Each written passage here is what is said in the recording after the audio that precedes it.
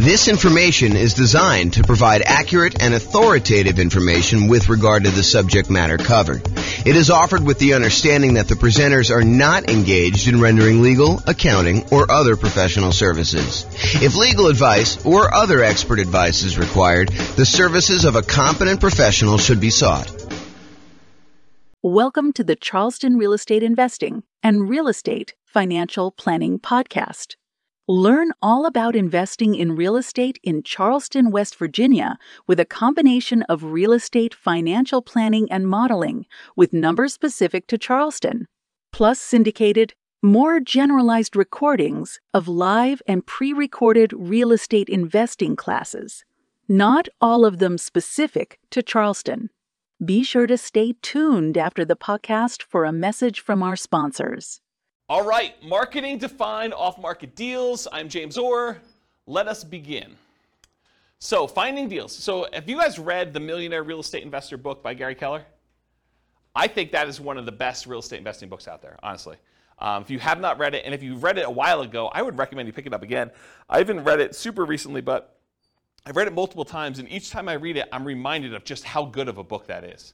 So, if you're doing any type of off-market deals, I would strongly recommend you go pick up The Millionaire Real Estate Investor by Gary Keller. It's from 2005, so it's a little bit dated in some ways, but some of the stuff he teaches in there is like principles. It's like timeless, so it doesn't really matter. But one of the things he did in that book, the book is sort of divided up into two major sections. One section is like the how-to. Well, maybe it's three sections. There's an intro section that talks about the myths of real estate investing. Then there's a whole like meaty section on how to invest and a whole bunch of principles sort of stuff. And then at the end, there's like almost like biographical interviews with real estate investors where they talk about their business and how they did it and what they're doing to succeed. So one of the interesting things about the book is when Gary Keller and Dave Jenks and Jay Papasan wrote the book, they interviewed all these different real estate investors. I forget how many it was, maybe 500 or so. But they interviewed all these different real estate investors and they asked them things like, so what are you actually doing to be successful in this business? And one of the things they asked them is, how do you find deals? And so this is a page from the book. It talks about how these 500 real estate investors, these successful millionaire real estate investors, actually went and found deals. And some of it's a little dated because it's from 2005, but I've not found anyone that's done this type of study again. So this is the most up-to-date version of the data that I have, but it's really good. So 32% of deals, according to the Millionaire Real Estate Investor interviews that they did, came from networking. So Rachel, that's all you. Right? You're social, you like being out there talking to people, or Nick, that's also you. I mean, like you can go out there and you could talk to somebody and you could find a deal. So about a third of all deals came from networking. 28% came from real estate agents in the MLS. So if you're unwilling to do all this off-market stuff, if you come to class and you're listening to this stuff and you're like, okay, that's amazing, James, but there's no way I'm doing that. I'm not willing, not able. I just don't want to go and do all the marketing, talk to sellers, do presentations, follow up with them, make offers, get creative like that. I'll just buy stuff from the MLS. Okay, great. So about, a little bit more than a quarter of them came from real estate agents in the MLS. 10% came from driving and walking. We call this driving for dollars. You go look for dilapidated properties that have, 15 newspapers still sitting in the driveway, rotting. In the winter, the driveway is not shoveled. The grass is unmowed. Everything's overgrown. It's like properties that have been abandoned. And then you can go do like reverse lookups and try to find out who the seller is, try to contact them, reach out and try to acquire properties that way. So 10% from driving and walking, 9% from newspaper ads. Again, this was 2005. I doubt it's that high today. 7% from foreclosure listings. I also doubt it's that high today. We're at the period where foreclosures just bounced off their lowest they've been, as far as I know, ever.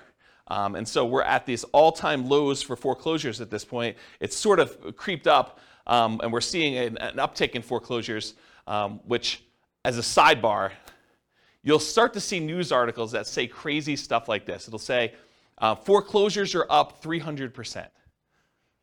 So what does that mean? Well, if we only had one foreclosure last year, and now you have 3 or 4, then foreclosures are up 300%. So you got to be really, really careful when you hear crap like that. Understand what the numbers mean. So if you had a really, really low number of foreclosures and now it's up 300%, yeah, and you want to look at historically how it relates to, what you've seen. And it's not just that, yeah, it's gone up 300%, but there was 300% from almost nothing, right? So that's where we are right now, is that we were at almost nothing. We were in this unbelievably hot real estate market after we kind of dropped interest rates with COVID and everything like that. And the demand for properties was insane. You see 20 offers on a property. And so it's really, really hard to have a foreclosure when, even if you're behind on your payments, you go list it with a real estate agent, and over the weekend you get your property bid up and you're able to sell it and walk away with money. So it would take a lot for you to have foreclosure in that particular situation where the real estate agent couldn't come in and just help you sell that property. So we had really, really low foreclosures. Now I think we're going to start seeing an uptick in foreclosures, especially as the market softens. But it could take some time. It's not like these things happen instantly overnight. So that's my kind of side note there about that. But 7% were from foreclosure listings, and I do think that that will be a viable strategy moving forward. Right now, though, as we kind of do this recording in, what are we in, July? June? We're in July? July 27th, 2022, we're at a low, and I expect that to kind of pick up. But it's really, really low right now. 4% came from for sale by owners, 3% came from the internet database research, 2% from targeted marketing, and 5% from other. So if you're kind of wondering where deals came from for at least these particular successful investors, that's where they came from. Any questions on this? All right, cool. So why do we even care about doing marketing and finding motivated sellers? Because that's really what we're talking about. We're trying to find off-market deals, right? We're trying to find a seller who's motivated, who we can go in there and buy the property. But why do we care that they're motivated? I think for two reasons. I think finding creative transactions. If you go watch the creative transactions class we did, was that 2 weeks ago? It wasn't last week, right? But last week was partnerships. So I think 2 weeks ago we did creative transactions. So go watch that whole 2-hour class on the creative transaction strategy stuff. And then also fixer-upper properties, trying to find distressed properties where you could buy at a discount to add value in some form or another and fix them up. So those are the two reasons I think you probably want motivated sellers. You guys think of any others? That's pretty much it, right? Take a drink. So the creative transactions, just kind of for the record, owner financing, wrap financing, loan assumption, the rent-to-own, lease-to-own, lease option, lease purchase family, agreement for deed, bond for deed, contract for deed, installment land contract, and then buying properties subject to the existing financing. So those are all the creative strategies. Go watch the creative strategy class. I can't cover a 2-hour class within another 2-hour class, which is probably going to go the full 2 hours is my guess. All right, so when I like to think about this real estate entrepreneurship model of going out there and finding deals and doing the business of being a real estate investor, marketing to find properties, doing all this stuff, I think of it as a whole process and system that we have. And so I've taught classes in the past. I'm not going to do it anytime soon, but this is my visual of the whole business model. There's everything from your kind of goals and affirmations and stuff to the daily marketing checklist, which where we are right now is this seller's process of doing marketing to find sellers, but there's also marketing to find buyers and renters and private lenders. All the different seller checklists, your callback, your research, making offers, following up, under contract, bought it, inactive, all the buyers checklist, the dream team checklist, the property management checklist, and the different steps in that, and then the business management checklist. So tonight we're really focused in on just this one small piece, and that is the daily marketing checklist and finding sellers. How do we go and find off-market deals, sellers specifically? So this is the daily marketing checklist, and we're just covering sellers tonight. That's all it's saying there. Okay, so doing marketing. When we do marketing, marketing really is broken down into two categories: one-step marketing and two-step marketing. One-step marketing is where you can actually make the sale in one step. You put out a flyer, you give someone everything that they need to know on the flyer in order to be able to make a decision to buy or not buy, and that's done in one step. Real estate transactions are a little bit more complicated, and so those tend to be done in what we call two-step marketing. You usually do marketing in order to get a seller to raise their hand and say, hey, I'm interested, I want more information, and then you follow up and you do like more salesmanship or more information or kind of different steps in the marketing process in order to give them everything else they need to then make a decision to do that. So specifically with motivated sellers, we're trying to get a seller to raise their hand and request more information. We're not trying to buy the house on the first ad. Okay, so realize that the intent of the ads for all the stuff we're going to talk about tonight is not that we're trying to buy the house with the first ad. You're trying to get them to raise their hand and ask questions and be interested enough so that you can then talk to them, give them the information they need, answer all the questions they have, and then help them buy, help them make a decision to either sell you their house or use something else. Make sense? All right. The right side of the desk. I was really fortunate. I had besides my father, who's also a real estate investor, I was really fortunate. I had a great mentor. He was a guy, lived in Houston, Texas, big home buyer down there. And he explained this concept to me.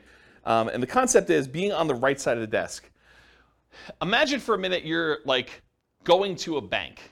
And you walk into the bank, you got your hat in your hand, you're like, hey, Mr. Banker, would you please be willing to loan me money? So he's sort of in the position of power, you're going there, and you're almost like begging them, to kind of loan you money. Do I qualify? Can you please help me? What do I need to do in order for you to loan me money? So as real estate entrepreneurs, real estate investors, what we really want to do is we want to be in the position where we're on the other side of the desk. We're on the right side of the desk where the seller comes to you and they say, so tell me how your program works. How can you buy my house? You don't want to be chasing a seller and trying to buy their house from them. You want them coming to you and saying, how does your program work? What can you do to help me? Here's my situation. Is this something that you can do to kind of solve my problems? So I prefer to have motivated sellers calling me saying, here's my situation, what can you do to help me? Versus chasing sellers and then trying to ask them, what's your situation so I can see if I can help? And I talked about the banker example. Here's one of the reasons why you want to do this though. Imagine for a minute, you're as friendly as Rachel and you want to go call for sale by owners. You want to go, for some torturous reason, you want to go onto Craigslist and everyone who advertises their property for sale, you want to get on the phone and call them up and try to have a conversation with that particular for sale by owner. And you really want to buy properties creatively. You want to buy property subject to or with wrap finance where they basically leave their loan in place and you take over payments on their loan. So one of the things you need to know if you're going to go out there and try to buy properties creatively is how much do you owe? And imagine trying to get on the phone with a for sale by owner who is in the driver's seat because they're the one advertising, they're the one taking the calls, and you're trying to ask them, so, Mr. Seller, how much do you owe on the property? They're going to be like, what? Why do you need to know that? The price is $500,000. That's all you need to know. You don't need to know how much I owe on the property. That's the problem with doing this sort of like chasing sellers. Now, if a seller calls you, very different situation. I think you're much more likely to get a compliance from a seller to be able to tell you how much they own a property if you ask them if they're calling you versus you directly try to chase them and call them. Now, that's not to say that all sellers that call you on your marketing are going to automatically volunteer that information. And honestly, with as much information technology and how much information is available in a lot of markets, you're going to be able to find this out by looking it up on the internet. However, I think if you're trying to make deals like this, you're much more likely to get compliance and to be in the right position of authority by having them call you for marketing. Does that make sense, everybody? Okay. All right, so a little story time. So this was probably 2008, 2009. 2009, I'd hired a full-time assistant to help out with marketing in order to buy properties. And one of the things we were experimenting with, and it worked out really well, is we would put marketing out there, and when they called in from the marketing, we had them go to a live answering service. And so they can call 24 hours a day. The answering service was staffed. It was like one of those, like, if you're a medical doctor or something like that, and you want like an after-hours call center where they're willing to take messages, and it's that sort of like answering service thing. And you can give them a list of questions you want them to ask anyone who calls in, and they write down the answers and they send it to you. I think it was by email at the time, and then sometimes they even record the calls and they'd send you the recording of it. So I was like, okay, let me do some experimenting, and this is what we ended up doing. So when we did like marketing out there, I think we were doing mostly postcards at the time. We did postcards out there, and then when someone called in the postcard, they got called into the answering service. And the answering service would ask these 3 pre-qualifying questions to someone when they first called in. This was completely the first contact they ever had. Okay? So imagine you're like, someone who received the postcard that says, we're interested in buying houses, and this is the answering service, and these are the questions that they're getting asked. So the question number 1 was, are you interested in selling a home? So they call in, they're like, hey, is James there? And they're like, nope, sorry, James is not here. Are you interested in selling your home? Okay, and if they said yes, they said, great. Do you own your home free and clear, or do you have a mortgage on it? Oh, I have a mortgage on it. Well, great. Are you looking to sell the property for what you owe? So within 3 questions of calling the answering service, we had basically made an offer to the seller calling in to see if they wanted to sell their property for what they owed. And if you're trying to buy properties creatively, subject to taking over existing debt, or if you just want to know like what they're willing to accept, if there's some motivation there, a seller who's willing to sell their property for what they owe is, in my opinion, a sign of motivation. And so this was a way to pre-screen sellers to sort them by motivation. Not to say that the ones that answered differently wouldn't also be deals, but these are potentially greater quality leads. Does that make sense, everybody?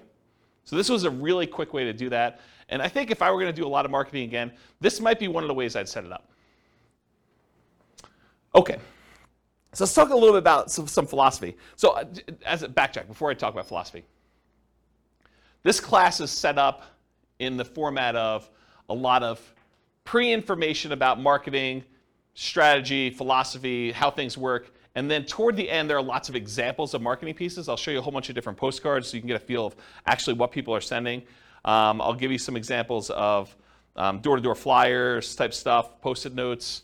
I think I have some bandit sign examples in here. So you'll get a feel of some different marketing stuff in here. But first, before we get there, I'm going to set up a whole bunch of baseline stuff that I think you would benefit from knowing before we get to the examples. Okay, so this I'll outwork you mentality. Here's a quote here. It says, demand more from yourself than anyone else could ever expect. I think it's one of the basketball players. Anyone know what the basketball player was that said that? I should probably go look it up. But it was one of the basketball players. I think that he basically said, I'll demand more from yourself than anyone else could ever expect. And I think if you're going to be in this business, that's what you want. You want that massive amount of hustle where you're willing to do what it takes in order to get motivated sellers calling, doing all the stuff you need to do, returning phone calls, going out there doing your seller appointments. But I think that's an important mentality to have. I think you should develop multiple streams of motivated sellers. Don't just pick the cheapest one. Because I think what happens, and this has happened to me in multiple businesses, because I didn't learn the lesson the first time or the second time, but you don't want to go and just do one type of marketing and rely on that one type of marketing in order to bring you deals. I think you want to have a set of different strategies that all bring you deals. That way, if one of the marketing systems dries up and goes away or becomes illegal or just doesn't work anymore, is not as effective, is not cost effective anymore, then you have these other 2 or 3 to kind of rely on in order to do stuff. In my opinion, the most dangerous number in business is 1. I'll tell you the story of 782 in a second, but I'll tell you how I learned this lesson. So, I'm trying to think of how far back I need to go to tell you this. So back when I was doing real estate investing, I started off, this is probably also 2007, 2008, maybe even 2009. Somewhere in there, I was doing ads on Craigslist, and in my local marketplace, I could put up an ad on Craigslist, and if I renewed that ad every 3 days or so, I could expect to get a certain response rate.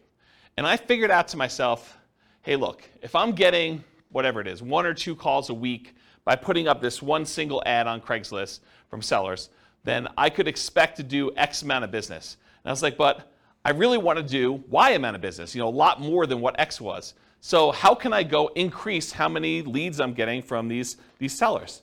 And so I thought to myself, well, I could go post up twice as many ads, but you're already on there. You're kind of like fishing in the pond already. Maybe you put 2 fishing lines out, and maybe it works better. But I did some testing, and it didn't really work out the way I thought it was. I would get really good response on one, but if I did more than one, it just seemed like I was spamming Craigslist and doing it more than once. However, I could say, hey, look, I'm doing this here in Fort Collins. Couldn't I go and expand into Denver and put up an ad and actually do ads in order to find sellers in Denver? And the answer was yes. So I could go do Fort Collins and I could do Denver. I was like, well, if I'm going to do Fort Collins and Denver, why don't I go and do Colorado Springs as well? So if I do 1 in Fort Collins and maybe I'm getting 2 calls a week in Denver because the population is a little bit bigger. Maybe I'm getting another 1 in Colorado Springs, or another 1 if I go to Pueblo. And I was like, well, why am I just limiting myself to doing this in Colorado? Why don't I go and do an ad in Miami or something like that? And so I was doing all these different ads in all these different cities. And this is how we actually ended up doing the largest wholesaling company in the US. We were in 280 markets doing this wholesaling stuff. Is we were getting deals in all these markets and then marketing them and kind of selling contracts or in some ways monetizing them. And so the challenge with this particular model was I was getting really low cost leads by doing this type of marketing. The challenge was eventually Craigslist didn't like it, right? Craigslist did not like the idea of us posting ads in all these different cities, and it was really a problem. But I was relying on one source of leads. if I had been doing Craigslist and direct mail and some voice broadcasts or whatever else, like all these different strategies we're going to talk about tonight, if I could have done all those, I could have been much more successful if Craigslist had shut down. But by Craigslist shutting down, we really had to push in order to keep doing it and get very creative in how we were going to solve this problem, when in fact I probably should have just gone and did some slightly different marketing in order to make it work. Does that make sense as to why I'm telling you the story about, don't just stick with one model because it's problematic for your business? Okay. So the story is 72.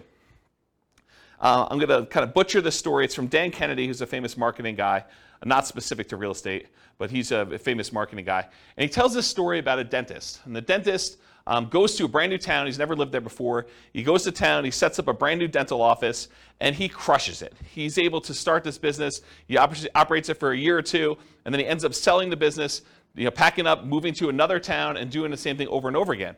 And eventually, the dentists in the town that he kind of went to were like, hey, how is it possible that you're able to come to town and generate so much business and, really show us up by doing all this marketing, stuff like that? And the dentist says, well, I don't know one way to get 72 new patients every month, but I do know 72 ways to get one new patient every month, and I do all 72. And I think that's more the philosophy you want to have in real estate investing. You don't want to say, I've got one way to generate all the leads I want to have. You want to have several different ways to do it and kind of do one here, one here, one here, and just make sure that your costs are acceptable for all the different ones you're doing. You may have some ones that are really low cost, but maybe they're not quite as effective. You don't get the deal flow you need from that. Maybe one that you could scale up as much as you want, but it's more expensive, but it's still reasonable enough for you to keep doing it. And so maybe you do another deal or two per month from that, and then you do another deal, do another third one or a fourth one, and you do as many different marketing strategies as you can in order to get the deal flow that you want. Does that make sense? Okay. All right, so how much to spend on a marketing test? There's lots of exceptions to what I'm about to tell you, but here's how I think about it. If you're trying a new marketing method, how do you know if it's successful? How much should you spend to find out if that marketing method works? You spend the amount of money it would typically cost you to acquire a deal, and you see if you acquire a deal. So if you say to yourself, look, I'm willing to spend $4,000, $2,000, $5,000, whatever it is for you, in order to acquire a deal that meets my investment criteria, and I'm going to go test a new marketing method, I need to spend that much money, whatever is acceptable for me from other marketing things that I know are working, that I'm finding deals with, in order to see if that generates deals for the same cost or better. I think that's a really good just rule of thumb for you to get there. So if it costs you $5,000 to do it, and now you're going to do a sponsorship ad on the newspaper, the newsletter thing for, a certain neighborhood or something like that, and it costs them, $500 a month in order to do this thing on the monthly newsletter, well, then realize you got to do it for 10 months to see if it's effective. You can't do it for 1 month and say, this didn't work. Or you can't do it, and if you get a deal the first month, you can't say, this did work, right? You got to look at it over a period of time and see that if it's consistently performing for you. And ideally, you don't look at your cheapest method. You don't compare a new test you're doing to the least expensive way you can acquire a deal. You could argue that you probably should do your most expensive, acceptable one, right? The one that you're saying, okay, I don't like paying this much, but I'm willing to pay this much to test this new marketing thing and see how it performs over time. And if you're going to do free stuff, if you're going to do, calling for sale by owner or, door knocking or things of that nature, make sure you put a value on your time. Don't just say it cost me, $27 in gas, but not count that it, took you 40 hours of time to do that. You got to put a reasonable cost on your time to see if this is effective. All right, any questions on how much to spend on a marketing test? Cool. All right, here's some other additional marketing beliefs. There is no failure, only testing and feedback. That's from neuro-linguistic programming. It's a kind of philosophy of neuro-linguistic programming, and I think it applies to marketing as well. You don't fail doing marketing, right? You do a marketing test, you say, did I get the result I wanted? No. Okay, now I got feedback. That particular way of doing it, that headline, that particular marketing piece, this particular group of people that I marketed to, that did not work. I got feedback on it, let's change something up. Maybe it's the message, maybe it's the people, maybe it's the media I'm using. Quote from Tony Robbins, there is no such thing as failure, there are only results. Similar idea. Thomas Edison says, our greatest weakness lies in giving up. The most certain way to succeed is always try just one more time. If you're not making the money you want and you have a reasonable profit margin, which you do in real estate investing, then you have a marketing problem. That's the challenge you have. So will it work? No one knows until you test. Marketers do know this. You have to test in order to find out if something works. You change one variable, you test again. One of my personal biggest aha moments was discovering if I wanted more motivated sellers, I needed to do more marketing to have them call me.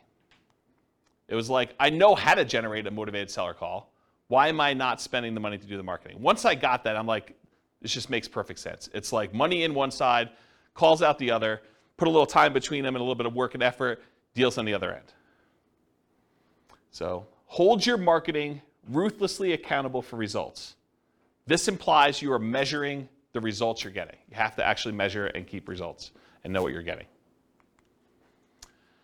I personally believe you need to get good deal flow, have enough deals coming across your desk so that you can see a reasonable number of deals and start sifting and sorting. You're not trying to convince all sellers.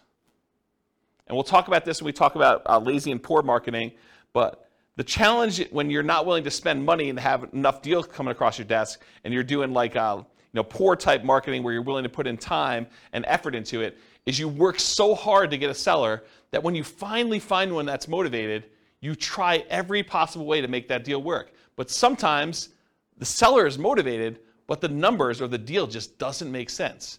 Like you're trying to buy a property, it's worth $400,000, they owe $420,000. You're like, the guy's motivated. Yeah, he's motivated, but you can't make that deal work. You got to just move on to the next deal. And if you had 10 other calls coming in that day, you'd be able to move on. The challenge is you only had one call that week, and now you're trying everything. You're like, you're coming to class, you're asking me, James, so I got this motivated seller. He wants to sell me the property. He owes $420. The property's worth $400. Pass. That's my solution. It's like I'm not trying to get creative and make a non-deal a deal for you. Right? But if you had 9 other calls that day, then you move on. Otherwise, you're like, there's got to be something in here. What's the old joke about the kid and the pony? There's got to be a pony in here somewhere. Something like that. I don't know. Anyway, so stop trying to convince all sellers. You're not trying to do that. You're sifting and sorting sellers. Start focusing on emphasizing solutions you can offer that would be good solutions to you and good solutions to that seller. The language of, well, here's what I could do. Would that work for you? Makes a lot of sense. Only 25% of leads are legitimate and should advance to sales. And that's from Gleanstar Research, or Gleanster Research. Only 25% of leads are legitimate and should advance to sales. Not every one is going to be a good fit for you. You're not trying to have a 100% conversion rate. That is not your goal. We'll talk about conversion rates in a little bit. All right, feast and famine. You got to keep the pump primed even when you're drinking from the fire hose. Don't turn off the marketing and then turn it back on when things die out, because it takes time to get everything going again. You want to keep your motivated seller pipeline filled. What I did is I figured out my numbers, and then I sent out enough marketing to get 1 call per day, my ideal pace. That's the pace I wanted to work at. So I figured out, after doing it for a little while, hey, look, I get about a call for every X number of postcards I sent out. I think it was like 140. I think that was my number. So for every 140 postcards I sent out, I would get about 1 phone call. And sometimes you'd get like lingering ones, but that was like the 1 phone call within a reasonable amount of time. And then you get the lingerers who saved it and they call you 6 months or 3 years later. Okay? Which you do, you get those. You get a little bit of like build up over time. But I was like, hey, look, if I want to call a day, I send out 140 postcards. So you don't have to do this, but I wrote software where I had the list of people I was mailing in a database, and I just exported 140 of them a day straight to Click-to-Mail. And I would send out the postcards that way. Okay? And that would give me about what I needed. Sure, there were days when I didn't get calls. There were days when I got more than 1 call. But it was about that pace. And I didn't start it and stop it. Right? Or you could work backwards from your ideal goal, and we'll talk about how to do this in the modeling spreadsheet, but you could say, look, I want to buy X number of properties. That means I need to do this number of phone calls. This means I need to put out this amount of marketing. So you can work backwards from your ideal as well. Okay? All right, looking inside and outside the industry. So study what other people are using inside your industry and outside your industry in order to find ideas of what kind of marketing to do. All the marketing that real estate agents use to find sellers for listing, that's what you're doing too. If you ever thought about it that way, real estate agents are trying to market to find sellers who haven't yet raised their hand and say, I want to sell my property. And they're trying to find those so that they can help them sell their property and get retail price. You're doing the same thing. You're trying to find sellers that want to sell properties. Your criteria for what is a seller that you could help is probably different, but you're still doing the same type of marketing. Or real estate agents sometimes are looking for buyers, which you might be as well when you get your property, or tenant buyers, or tenants. So you can look inside your industry for ideas. But don't just get laser focus on everything inside the industry. You can also look at what's happening outside the industry, what's working that other people are not doing, and bring it into your own business. So there were not a lot of real estate agents when I started doing these real estate investor classes that were teaching investor classes in order to generate clients in their brokerage. But there were financial planners who were.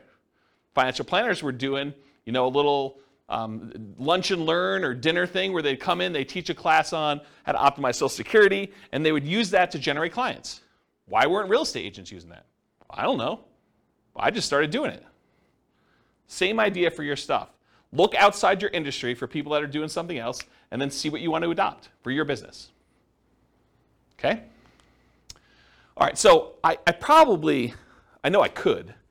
I don't know if I will, but I could do a whole class on this particular spreadsheet. And the last time I taught a class on this particular spreadsheet was in 2016.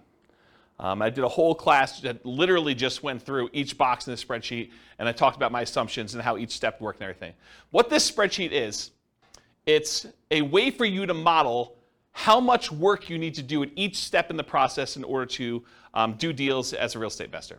So each block is a discrete step, and each block tells how much time you spent there, how much money you spent there, how much money you made there, and it kind of walks you through what happened in this block, and then each block between the blocks tells you what your conversion rate is. So for example, this first block is sending out postcards. If I send out 10,000 postcards and I get a conversion rate of 0.4%, so 0.4% of the postcards that get sent out become a call into me. So now it tells me how many calls I have here, how much time I spent on that call, how much money I spent on that call, because I send out a little credibility package to each person that calls in. Then I know how many calls I get that convert to a presentation where I go meet with a seller, and I can see the conversion rate from that. And then of the presentations I do to sellers, how much it costs me, how much time I spent doing all that, how much it costs, what the conversion rate is to sellers that go under contract. And then of the ones that go under contract, how many of them did I actually close on and buy? And then of the ones that I close on and buy, how many tenant buyer or tenant calls do I take? And then how many tenants do I meet at the property? And then how many applications and negotiating of leases do I do? How many signed leases do I do in managing the property? How many closings do I have for them when they finally buy the property? And then what the sale to the tenant buyer looks like at the end, and how much money was made and how much time was made. And then at the end, I sum up all of the time it took for every one of these steps, and how much money was spent in each one of these steps, and then how much money was made from all of these steps. And I could tell you what my dollar per hour was, and what my conversion rate was, and how many houses I sold. So now I can go back in here, once I know all my conversions and I got my costs and times and everything, I can come in here and say, okay, instead of sending 10,000 postcards, what if I sent 5,000?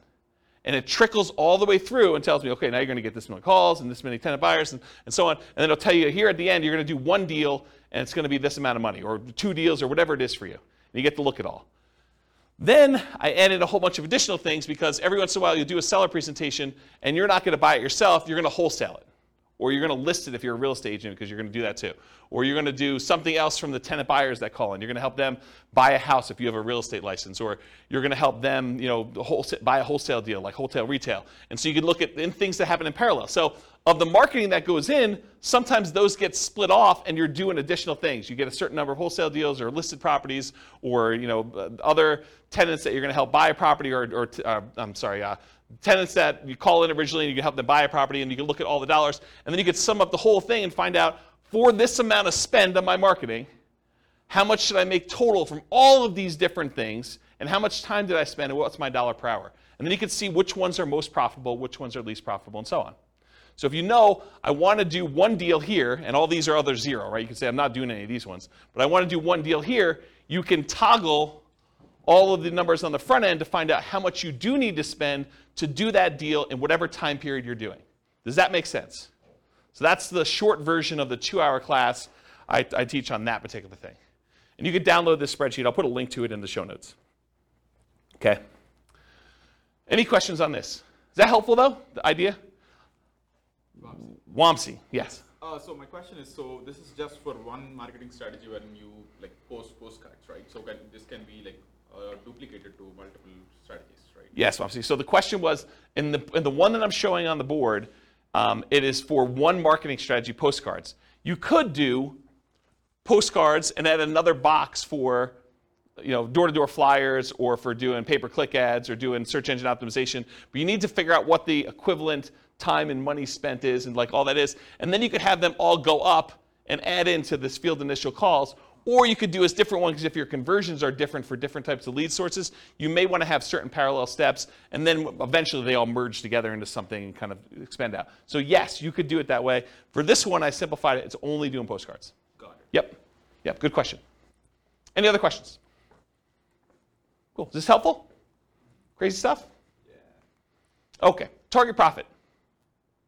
So it can vary depending on your market, but in general, I'm going to pull out a number and say $25,000 per deal, or 10% of purchase price to adjust for higher, lower price houses. Now you could decide, hey, my profit margin is $50K and my houses are really cheap, or you could say, hey, look, in my market, it's really, really hard to get a deal, period. I'd be happy with $15,000 or $10,000 or whatever. And then you could also say, look, I want $20,000 base plus $10,000, $15,000, $20,000 for each year that I hold the deal. Because you may decide, hey, look, I want to make $20,000 up front when I buy this, but in addition to that, if I'm going to hold this property for 2 or 3 or 4 years with a tenant buyer in there, I want to make extra profit per year. And you figure out what your numbers are for you making sense, and then you do that for that. And then I think, again, this varies a lot, especially with inflation type marketing you're doing, but to spend $2,500 in marketing to net $25,000 seems like a reasonable ratio to me. Okay? That's a 10-to-1 profit to marketing ratio. For every $2,500 you spend, plus some labor, because there's definitely time involved, as I talked about in the last spreadsheet, plus some labor. So for every $2,500 you spend, you make $25,000 on the deal on the back end. For every $100 you spend in marketing, make $1,000 is another way to think about it. In a more normal market, maybe your numbers go up to 20-to-1. So $2,000 for every $100 you spend. And in really, really hot markets, it might be worse than that, right? You may have to spend more money in order to get a deal and still only make the $25,000. Okay? Any questions? All right, so goal. So if you want to do 20 leads a month, budget about $2,500 a month or whatever your marketing dictates that you do. You buy one house per month. If your goal is 40 to 60 leads a month, you budget $5,000 to $7,500 a month. You buy 2 to 3 houses per month. Now realize inflation, how hot or cold the market is, market temperament, may force these numbers up. Okay? Occasionally, someone will come to class and they'll be like, James, $2,500. I wanted to do nothing down deals. $2,500, that seems like a lot of money to do a deal. Well, if you were going to go buy a regular property and do a regular loan, just to get the loan, the cost to do a loan could be $2,500. Not including anything else. I mean, you're probably still doing a lot of these costs if you do it, but you're going to have like inspection stuff if you're going to do inspections on a property. You may have an appraisal done. May not have an appraisal done if you're just doing something creatively, but to do that. What's an appraisal run these days? $800, $900, somewhere in there? Just to do that, right? So $2,500 seems like a deal. Any questions on this? All right, motivated sellers for lazy and poor folks. So lazy methods are more time than money. You have more time than you have money. I'm sorry, lazy method. I was like, that doesn't make sense to me. Lazy methods are more money than time. I was like, yeah, that doesn't make sense. So more money than time. You're willing to spend money because you're unwilling to do manual labor in order to find motivated seller leads. It's easier to scale up in size. You just spend more money, you get more leads coming in. It's harder to scale up when you're doing poor marketing methods because you have a limited amount of time that you can spend. Okay? You sift and sort for great deals. You get enough leads coming in where you're just basically saying, this is what I can do to help. Does that work for you? They say no. Great, you follow up, but otherwise you move on. You're not trying to force a deal. With poor methods, you have more time than money, and you're willing to invest that time to find motivated sellers. It tends to be time intensive and therefore harder to scale. You tend to want to work or overwork every lead, leading you to try to make non-deals or bad deals into deals. There is some overlap between the two. One example is bandit signs. If you buy bandit signs, which are relatively inexpensive, and you go out there and you're manually putting them in yourself, driving all over town and doing 10 hours worth, that's more a poor marketing strategy. If you buy bandit signs, you hire someone else to go do it for you, that's more of a lazy strategy. Okay? All right, so here are the lazy methods. And I'll tell you which ones I've done. Billboards and bench signs. I have not done that. But you could go get a billboard that says, we buy houses, call this number. You could go get a sign on the bench where people are waiting for the bus that says, we buy houses, call this number. Car signs, I've not personally done this. I know a bunch of clients that have. But you basically get one of those magnetic stickers or one of the car wraps that basically says, we buy houses, call this number, we'll buy your house. We'll take over payments, whatever you're doing for your thing. We'll talk about marketing headlines here in a little bit. I've not personally done car signs, though. Direct mail, done a ton of direct mail.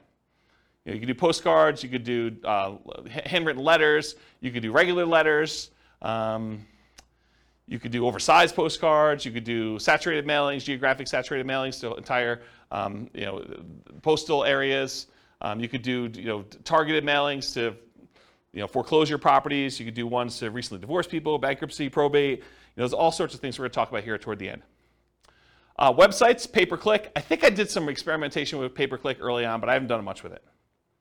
But you can do you could go onto Google AdWords, and you could pay Google to come up when someone searches for, sell my house fast in whatever your marketplace is. Voice blast and text blast, so you can actually hire a service, upload a bunch of telephone numbers for property owners in your area, and basically say, I'm interested in buying, or I'm interested in buying your house. And do that. You could do it either via text or you could do it via voice broadcast. I never did text. I did a bunch of voice broadcasts for a period of time. So we would do voice broadcast messages to answer machines and live answers. So we had two different messages. And then if people were interested in selling their house, they'd either leave a message or contact us back, call us back on a number. Newspaper advertising. I did a ton of newspaper advertising. It's actually one of the more effective ways in some cases. We would do ads in the paper, just like classified ads. We also there was like a monthly publication. Was it Fort Collins Forum? Does anyone know? It was like an old newspaper. I think it was called Fort Collins Forum. And we'd have like a half-page ad covering the full front half of a newspaper ad, and we'd buy that each month. And that was pretty effective. But it's harder to do newspaper these days. Radio and television ads. So I didn't actually do this, but my friend Brent, who I told you about in Texas, he actually, at one point, before he actually died really tragically, a long time ago, about a decade ago. But he actually acquired the rights to WeBuyHomes.com. I don't think he had WeBuyHouses.com. I think he had WeBuyHomes. And then he had 1-800-WeBuyHomes and 1-800-WeBuyHouses, which is the same phone number because it stops at like HO. So it basically had the telephone number and that. And what he was doing is he was licensing out the rights to different marketplaces to do that. And he had a professional video done and professional radio spots done. And you could run these. You don't have to do any customization because it's the same number. But you basically run that ad in your local marketplace, and then the number calls through. And based on your location from where you're calling, the telephone rings into your office or wherever you want it to go. You basically had them direct where you want it to go. And so he did a bunch of television stuff. I didn't personally do it. But that's one of the things he was doing. So you could do radio and television ads. You can also do Yellow Pages. Yellow Pages are mostly defunct now because of the internet. But there were some interesting lessons to learn from things that people would do in the Yellow Pages. Instead of just advertising in like the real estate services section, some people would advertise in the money to loan section. Because if you think about like where your sellers are coming from, a lot of times they're looking for solutions other than selling their house before they get to the point where they realize they need to sell their house. And so a lot of times some investors would actually have a separate business that would make loans, and then they would use that as a lead generation tool in order to find sellers that were going to be early on in their pipeline. Does that make sense, everybody, what I said? Okay. All right, any questions on these lazy methods?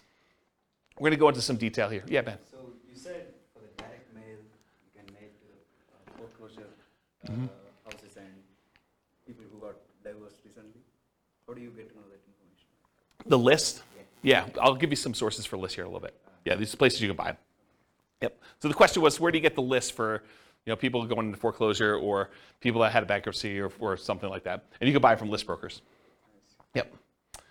Okay, any questions on lazy methods? We're going to go into some detail on mostly direct mail. I think that's mostly what we're going to cover from tonight in detail. Any other questions on this stuff?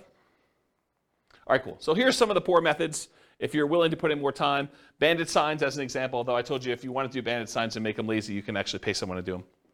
But bandit signs are those yellow corrugated plastic signs that go out there. You may have seen them, says, lose weight now, or, you'll see them in new construction neighborhoods where people are advertising, sign up for this internet service or sign up for Comcast or Xfinity or whatever it is. So you'll see those types of signs, or you'll see them sometimes for like churches. They'll say, church service, and they'll kind of use those. But you could use them that says, we buy homes, we buy houses. I'll show you some examples of those. And then you go out and you put them into major intersections. They'll disappear. They're disposable media. Don't think that you put it up there, it's going to last there for months. You'll put it up there, and maybe you'll get a couple hours if it's a really busy intersection, and the sign police are not out doing that. Also, depending on your area, they may be illegal, just so you know.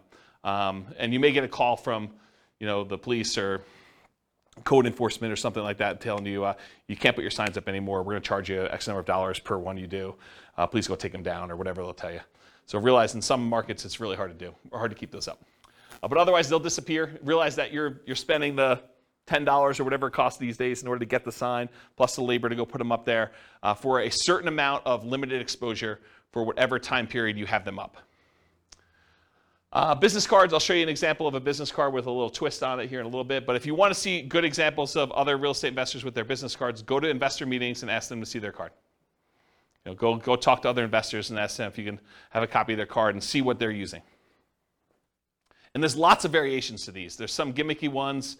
There's some like really straight up business ones. There's some more like mom and pop-ish sort of ones. So everyone has their own little variation flavor on how they do their business.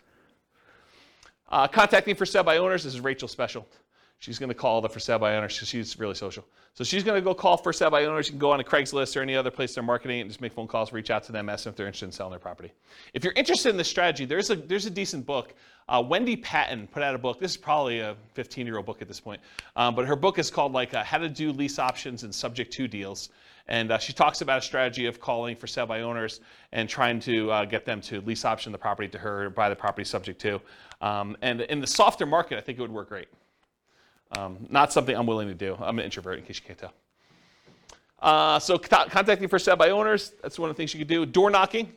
Someone laughing that I'm an introvert? You can go door knocking. So you can go door to door and actually try to buy houses that way. Anything interested in there? Door to door flyers. We'll talk about some examples of those. I'll tell you a story about this. So my father was a real estate agent, and he was the #1 agent in his office using this strategy, using flyers. And so here was his little niche. I'll kind of tell you his little secret sauce of how he kind of became #1 agent in his office. And I think this does apply in some ways to real estate investors, although not the buy side. Here's what he would do. So back when he was a real estate agent, the HUD and VA foreclosure list would come out every, I think it was Tuesday. I don't remember exactly the day now. But I think it was like Tuesday morning. And so what he would do is he would get up at like 4 o'clock in the morning and go down to like a really open, like early coffee shop and get a copy of the latest newspaper with the latest HUD and VA list of properties that were coming out. And as a real estate agent, anyone could market the government's HUD foreclosure and VA foreclosure list. So you can go, any real estate agent with a license could go and market these. So what he would do is at 4 in the morning, with his coffee and his paper in hand, so he would drive around to the new list. Maybe there were 10 properties or 20 properties on there, I don't know, depending on the week. So you'd go look at the properties, see like, oh, this one looks interesting, and this one looks interesting, this one looks interesting. And he'd pick, half a dozen properties or a dozen properties, and then he'd go back to our home office, and he had a copy machine there. And he would he'd hand write out a flyer. He had a flyer template, had like 2 little bald eagle, like a U.S. official-looking, symbol-looking things in the corner and said, HUD foreclosure, VA foreclosure, if you're interested in buying this property in your neighborhood at, and have fill in the blanks, 1, 2, 3, 4 Main Street, it requires X dollars down and with X dollars down, your payment would be X per month with your whatever this interest rate assumption was and all this other stuff. So he basically had this like little one-page flyer. And he'd print up 150, 250 flyers, whatever it was, that would kind of saturate the area around that particular property. And then as a teenager, I would go deliver flyers all day. And so I'd go out and walk the 200 nearest houses to that particular property with that particular flyer. And on the back, he had all 6 or 7 different properties with just a summary of them in case you're interested in any other ones. And he would just put out 200 flyers or so per property, 10 properties or so a week, somewhere around there. And he'd sell a bunch of them, a couple a week, where he was just out there doing that. And so if you want to do flyers can be really effective for finding, in this case, buyers, but it could also be effective for buying sellers as well. We've done some flyer type stuff, mostly door hangers and sticky notes is what I've tested. I haven't done as much flyering for that stuff. And by the way, I've not done door knocking personally. Okay, so we'll talk about some sticky note stuff. Driving for dollars, we talked about that, going around trying to find abandoned properties, dilapidated properties. Flyers and free flyers. So the flyer method we've kind of talked about, but the free flyer method I think is interesting enough. So for somebody who doesn't have a lot of money, you can go find 3 other businesses that are non-competing with you, the pizza guy, the car wash guy, the homeowner's insurance guy, whatever it is, and you could get them to each be willing to pay 1/3 of the cost to deliver 500 flyers to a particular neighborhood. And it's 1/3 because you're going to have 4 ads on that page, them 3 and you, but you're not paying. You're kind of riding free by coordinating this all with the 3 different businesses and having the printing done and having them delivered and all that stuff. So you charge them 1/3 of the cost to have all the printing done, all the delivery done, and you're kind of taking 1/4 of the flyer space in exchange for you organizing it. So you can have an unlimited flyer budget if you really wanted to, if you're willing to put in the effort and do manual labor to do that. Okay? Networking, we'll talk about an elevator speech here in a minute, but Rachel loves to get out there and talk to people, as does Nick, and he can go and find deals that way. Real estate agents, that's another way to find deals that doesn't require a lot of money. Posting ads, if you're going to willing to go on like these websites like Craigslist or places like that, you can put some ads up there. Promotional clothing, the We Buy Houses t-shirts and We Buy Houses, sponsoring the baseball team and stuff like that. You can also find real estate wholesalers and bird dogs who are willing to go out there and find deals, and then they'll sell them to you for a fee. So realize you can go do that. And then websites, you can do search engine optimization so that your website comes up for people searching for Sell My Home Fast or We Buy Houses in whatever market you are, so that your website comes up for that. Or you can do content marketing, write articles that are solving the problems of the sellers that are trying to solve their problem. I can't afford my payments anymore. What can I do? How can I borrow money to stay in my home? And you write solutions to those problems. And if that solution doesn't work for them, they may want to have you out there to buy their house by having a little ad on there. Or doing social media. Okay. Any questions on poor methods? Have you seen any numbers on anything social media related on conversion rates and how well it's done next to some of the other? No, I haven't seen actual numbers on the conversion rates for social media. My guess is that they're really low because I know the stuff for real estate agents. I mean, in general, if it doesn't take much time and effort to do, it's usually not that effective, right? So that's been my experience. All right, any other questions? Cool. 3 M's marketing. So whenever you think about marketing, there's really 3 M's to do this. This is Dan Kennedy stuff. The market, who are you marketing to? The message, what are you saying to them? And media, how are you getting your message to your market? So we're going to look at each one of these in detail. So the market, who is your ideal market? If you're wanting to get owner financing, you got to be marketing to properties that don't have mortgages, something that's free and clear. About 1/3 of the entire real estate market is owned free and clear. They do not have a loan in their property at all, and that's according to the U.S. Census data.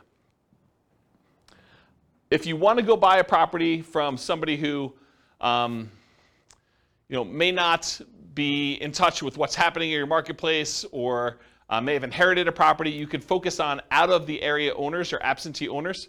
You can go look up a list of property owners where the tax bill is being sent to an address other than the property address. And there's variations on this absentee owner list. There's ones where the owner's address is just another address inside the city, or the owner's address is in another town, sort of somewhat local, or the owner's address is in another county or another state or out of the country. So you could pick whatever list you want to focus on in order to find sellers that are whatever distance from the property that you want. Let's see here. Distressed sellers, so find lists of people that are in foreclosure or pre-foreclosure, or that recently got a divorce or a job transfer or had some other type of loss, like a fire in the property or something like that. So some other thing that is distressing the seller, and you can find some of those lists. Some of them are harder to find. Job transfer is probably really hard to find. A lot of the other ones you can probably find pretty easily. House characteristics, maybe you only want to buy duplexes or triplexes or fourplexes. You can kind of narrow your list down and market only to those things. You only want to buy 4-bedroom properties, or properties that have at least 2 bathrooms, or properties that have oversized garages, or properties that are horse properties, or properties that you can bulldoze the property down and do some type of development on it, or you could do things based on lot size. You don't want to have too big of a lot, or maybe you really do want to have big lots. Whatever it is that you want to do in order to do characteristics of the property, you can kind of market to that particular list. And then anything other than that, bankruptcy, divorce, whether they're people who recently got married, probate, or assisted living, you can kind of focus in on whatever niche you're trying to serve. Any questions on market? All right, this picture is from the Millionaire Real Estate Investor book by Gary Keller. And in this, he basically determined which part of the real estate market was ideal for real estate investors. And so there's 4 different characteristics he's measuring here. How well they cash flow, how much hassle they have, how much appreciation they typically have, and how liquid they are, how easy are they to get in and out of. And he talks about low-end properties, average properties, and high-end properties. And then he shows you, on a scale of cash flow, whether it's low or high or medium, hassle, low, high or medium, appreciation, low, high or medium, and liquidity, low, high, medium. So for example, liquidity, low-end properties have low liquidity. Okay? Then it goes up, and for the average property, they have relatively high liquidity. It's easy to buy and sell them. And then as they get more expensive, they also have low liquidity. As for appreciation, properties on the low end tend not to appreciate as fast as properties in the average, and properties on the high end are about medium. Okay? For hassle, low-end properties tend to have the highest hassle, average properties tend to have the lowest hassle, and high-end properties tend to have high hassle as well. And then low-end properties tend to have the best cash flow, average properties tend to have intermediate or medium cash flow, and the high-end properties tend to have a little bit lower than medium, but not quite all the way to the low cash flow. So if you look at where are these curves at their best, and you'll find that it's not the very, very low end, and it's not the very, very high end. The great deals tend to be at like the quartile, about the 25th percentile of the marketplace, and good deals tend to be in this kind of like median section around the 50th percentile.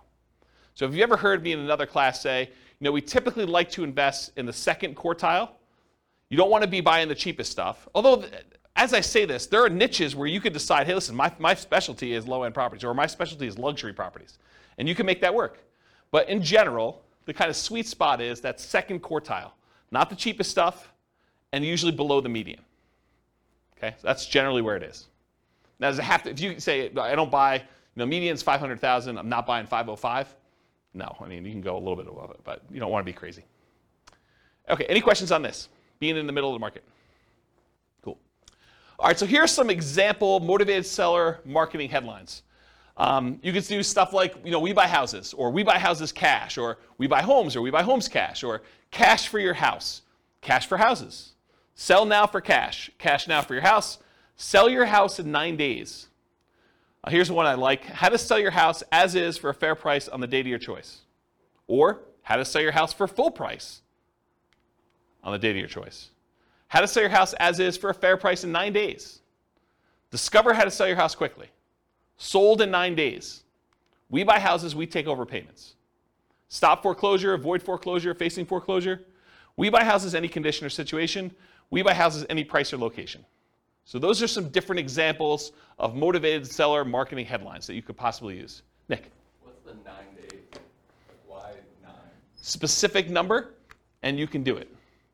something that you can perform on. If someone is really distressed and they're like, look, I need a quick solution, someone that could buy their house in 9 days is attractive. I just wondered why 9, a specific number. Yep. At least amount of days to be able to close a deal. No, I mean, you probably could close faster than that. You can do 8 days. You can do 11 days. Whatever you want to do. Yeah. Should be believable. Any questions on headlines? All right, so here's an example, probably one of our first examples of actual marketing. Alternative headlines, often used on media like sticky notes or some postcards. Notice, warning, or attention homeowner. So this is a sticky note. I licensed the ability to use this from a guy named Richard Roop. He does a bunch of marketing stuff for real estate investors. And so this is the example that Richard Roop uses. We've done these and they've worked really well. In fact, I have a funny story. So on this thing here, when you print them out, this shows up in blue. It's like Richard's initials and number 37. And we don't change it. It's always 37, no matter what it is and who it is. So I get this really nasty phone call from a seller who's like, if you ever put this sticky note on my door again, number 37. So she's all mad and worked up, and you can hear her crumpling it up in the background and throwing it away. So she's just really worked up. There's only like 3 or 4 really angry people in the world. They just move around a lot, so you'll run into them. But there's only like 3 or 4 of them. But anyway, you put these on the door, and you'll get calls. You'll get some nasty calls, but you'll also get some good calls on it. And so the postcard basically says, attention homeowner, company's now looking to purchase several houses in your neighborhood. Are you looking to sell soon? Blah, blah, blah, blah, blah. Call our 24-hour recorded message line. Remember, we're doing 2-step marketing. This is not enough to sell a property, right? Not enough to get them to convince you to sell them your property. So 24-hour recorded message gives them more information. Or go to our website and get more detail on that. Submit your property information. And then if you're not looking to sell, keep this one or send it on to a friend, sort of thing. Okay? Any questions on like the sticky notes example and some headlines for that? Make sense? Okay, cool. So you want your message to match with the market you're doing. Make sure that your message matches the market you're trying to reach. We buy houses, we take over payments. If you're kind of marketing to free and clear properties that don't have a mortgage on them, does we take over payments make a lot of sense? No, not really at all. What if you're trying to buy luxury properties like $1 million homes? Does we buy properties cash, any condition, make a lot of sense? Maybe not. There's probably some disconnect there. Maybe you'll catch 1 or 2, but I don't think that's the message you'd primarily want to target. It's sort of like fishing, right? If you're fishing and you throw a certain type of bait in the water, is it possible you could catch a shark with a worm? Maybe. You're probably not catching sharks with worms, but it's possible you could. You're much more likely to catch a shark if you use the bait that sharks like, or you're much likely to catch the other fish using the bait that fish likes. So cash for houses. Cash for houses tends to work and resonate better with lower priced homes. And then watch any foreclosure messages to make sure that you're targeting the right list for that too. Any questions on that? Multiple contacts. So you can double your transactions if you follow up. If you just do like this one hit and you don't follow up with anyone who calls you or does anything like that, expect your closing ratio to be much lower. But if you talk to someone on the phone, even if the solution is not good for them at that time, but you follow up with them over time, they've already expressed some level of interest, and a lot of times their situation changes. You can almost double your transactions, or in some cases more than double your transactions if you actually follow up with people. Or you can half your marketing budget to do the same number of deals. Another way of saying that. So repeat hits and repeat marketing, repeat mail to your mailing list, repost banded signs, renew ads. Part of the credibility you build up is when they see your ad all the time, right? If you only ran the ad once and someone is considering using you, but they go back to that newspaper or they go back to that source wherever they saw your ad and they don't see your ad anymore, they think that, yeah, I'm glad I didn't deal with that guy. He's out of business already. Okay? Meaning top of mind? Yeah, top of mind. Yep, that's another way of saying it. Yep. But there's also a credibility factor too, right? Like if you just disappear, they don't know if you're still around. Offer made follow-up. Does everyone accept your offer? For every offer you make, does everyone accept it? Absolutely not. Nope. So send a thank you note immediately. Put the seller on an automated mailing list for more frequent follow-up. I recommend monthly. This will double your closing percentage. So if you were closing 1 out of 20 before, with proper automated monthly follow-up, you'll close 1 out of 10. Credibility packet and testimonials include a benefit-laden information about how you help sellers, plus testimonials. Often you'll mail this out as soon as the motivated seller calls and we have their mailing address, and then bring a copy with you when you meet the seller for the first time and give them a copy even if you sent them one in the mail and say, here's some propaganda about me in case you haven't seen it. I'll put a link in the show notes to my credibility packet so you can see it. And if you don't have testimonials, if you're just getting started, get regular testimonials from your pastor or some people that you've helped out in another business or anything people can say nice things about you. The better, more specific to real estate is, the better. But if you don't have it, work with what you have. Any questions on credibility packet testimonials? Cool. Commit to improve your response rate in all your marketing. So each marketing campaign that you do is a horse race. You always want to be testing one variable with 2 options to find out which one's going to win. It requires you to measure results so that you can improve them. Focus first on testing headlines to get the maximum response. So headlines are the easiest thing to test. It's often the biggest impact. And as you do more testing, be careful of improving response while sacrificing quality, conversion on the back end. For example, you could boost response by saying full price instead of fair price, but it might be at the expense of getting acceptable deals to you. So you can get more calls, but maybe you're not converting as many because you changed your wording. Does that make sense? Okay. More ways to respond tends to increase response. And then other things to test beyond copy might include 800 numbers versus a local number, your website, your email, or your fax. Although faxes are kind of going out of the way, people still use them, especially older people. Any questions on this? Cool. Ratios. So there's 3 different books that I'm aware of that have actually cited how many deals you need to look at, how many offers you need to make to get a certain number of deals done. These are the 3 books. Real Estate Riches by Dr. Dolph DeRoos. It's part of the Rich Dad Real Estate Investor series, Robert Kiyosaki's guy. But the actual author is Dr. Dolph DeRoos. And he talks about the 100-10-3-1 rule. You have to look at 100 properties, you make offers on 10, you get 3 accepted, you close 1 deal. Carlton Sheets, who's been off the air for a while now, his no down payment course talked about the 50-to-1 rule.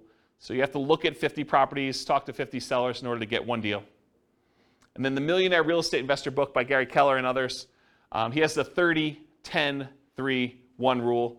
So you look at 30 deals, you make offers on 10, you get 3 under contract, you close on 1. And then Weekend Millionaires, Frequently Asked Real Estate Questions by Mike Summey and Roger Dawson. That book talks about a 30-to-1 ratio. Look at 30 deals, get 1. Really, if you're looking at the top 5% of properties, you're trying to find the best deals, right? You need to look at about 100 properties in order to find the top 5 properties to do that. If you think about it in that ratio, that's probably another way to look at it. And also, outside the MLS is different than inside the MLS. They're just different numbers. Any questions on these? Yeah. So based on the ratios I see, is it different strategies that these books are talking about, or why is there a discrepancy? Yeah, so the question is, for the microphone, the question is, why are the numbers different for all these different people? I think they're thinking about it differently. I think the types of deals they're doing is different. I also think these aren't exact, right? It's hard to give a number when you're teaching students, because these are all people teaching it in the book, right? It's hard to give a number when I'm the one doing the presentation versus you doing the presentation versus Bill doing the presentation, right? You may be able to close 1 out of 5 because you're amazing. I may be 1 out of 20 because I'm incompetent. And Bill's just sort of between us, right? It could be all over the place. So the numbers are sort of just a general guideline to begin with. And I think looking at them, they're pretty close, right? They're not that far off. So. But is 30:1, the book that says 30:1 necessarily good than the book that says 50:1? So the question is the book 30-to-1 a better book than the one that does 50-to-1? No, I don't think so. And the other thing I'll add about this is, let's say you come to me at a class, you say, James, I don't know what you're talking about 30-to-1. I'm closing every 2. And what I would say to you is, maybe you're not doing good enough deals. Maybe you're not making your offers low enough where you're getting too many accepted, right? Maybe you should be more selective. So you could go in there and offer full price. I'll pay you full price. I'll get a loan. I'll buy your property. Well, yeah, it's easy to get those accepted, right? Yeah. If you're coming in, you're like, I'll pay you half price. Maybe you're not getting, 1 out of 100. Maybe you're 1 out of 200. But maybe that's okay for you. Yeah, Ben. Just a thought too on that. I think when you have a targeted marketing so that the leads that you initially get are higher quality leads and they're more expensive too. Yeah. So they're different kind of deals too. Yeah, Ben says, maybe you're doing more targeted marketing where you're doing probate lists or bankruptcy lists or foreclosure lists, and you expect your ratio to be higher or something like that. You expect it to be more motivated, and that's definitely a possibility. Yeah. Because Dolph does like 100-unit commercial, 100-unit apartment complex deals and stuff. Yeah. So we're talking about different types of deals in there. Absolutely. I mean, there's lots of variation in this, right? I'm just trying to pull these out of different books to show you at least what some have said. And if anyone knows of, even on the recording, if anyone knows of another book that gives numbers, or even another website that actually gives numbers based on some data, I would love to know about it. So feel free to reach out to me via email. Any questions on ratios? Cool. All right, testing versus buying tested marketing. So you could write your own marketing. I mean, I'll show you some different examples. You can go find a ton online. You can go write your own and kind of use that and test it with your own marketing dollars. And when you do your test marketing, you're testing the market, who you're mailing to. You're testing the message, which is what you're kind of creating yourself. You're testing the media, how you're getting the message out there. And then you're testing your sales skills. Or you could buy marketing from someone who has 100 students who have sent out 100,000 pieces of mail, and you know that the marketing message is effective and works, and then you eliminate one of the things that you're testing. You're still testing the market. You're still testing the media, and you're still testing your sales skills, but at least now you know that the marketing message is sound because you bought it from somebody who's had a whole bunch of students test it in a bunch of different areas. Okay, so I personally, once I understood this, I went and I bought rights to use someone else's marketing materials. I did not create my own. I would tweak stuff just a little bit, but for the most part, I was borrowing Richard Roop stuff. I'd pay him a license to do it, and I would actually do it. So do what you want to do. Yeah, Rachel. Do you feel like, compared to when you were doing this, and now the market is differently saturated in terms of wanting to see something unique versus getting 5 postcards that say the same thing? What different people is that? So the question is, do I think that compared to when I was doing it very actively versus now, do I think the market is saturated?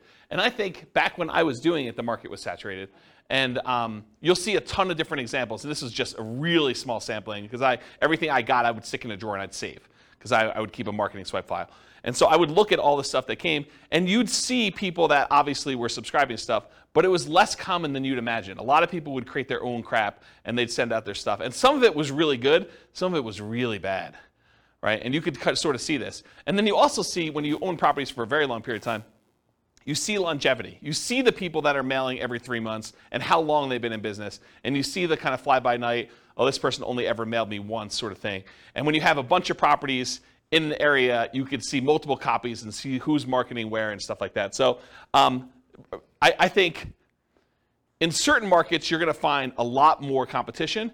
In other markets, you're going to find a lot less competition. And if you're marketing to do certain things, you're going to find more competition than other things. So there's, I think personally, a lot of fix and flip people out there. There's a lot of marketing to find fix and flip opportunities. It's just saturated market. There's a lot of folks that are willing to do that.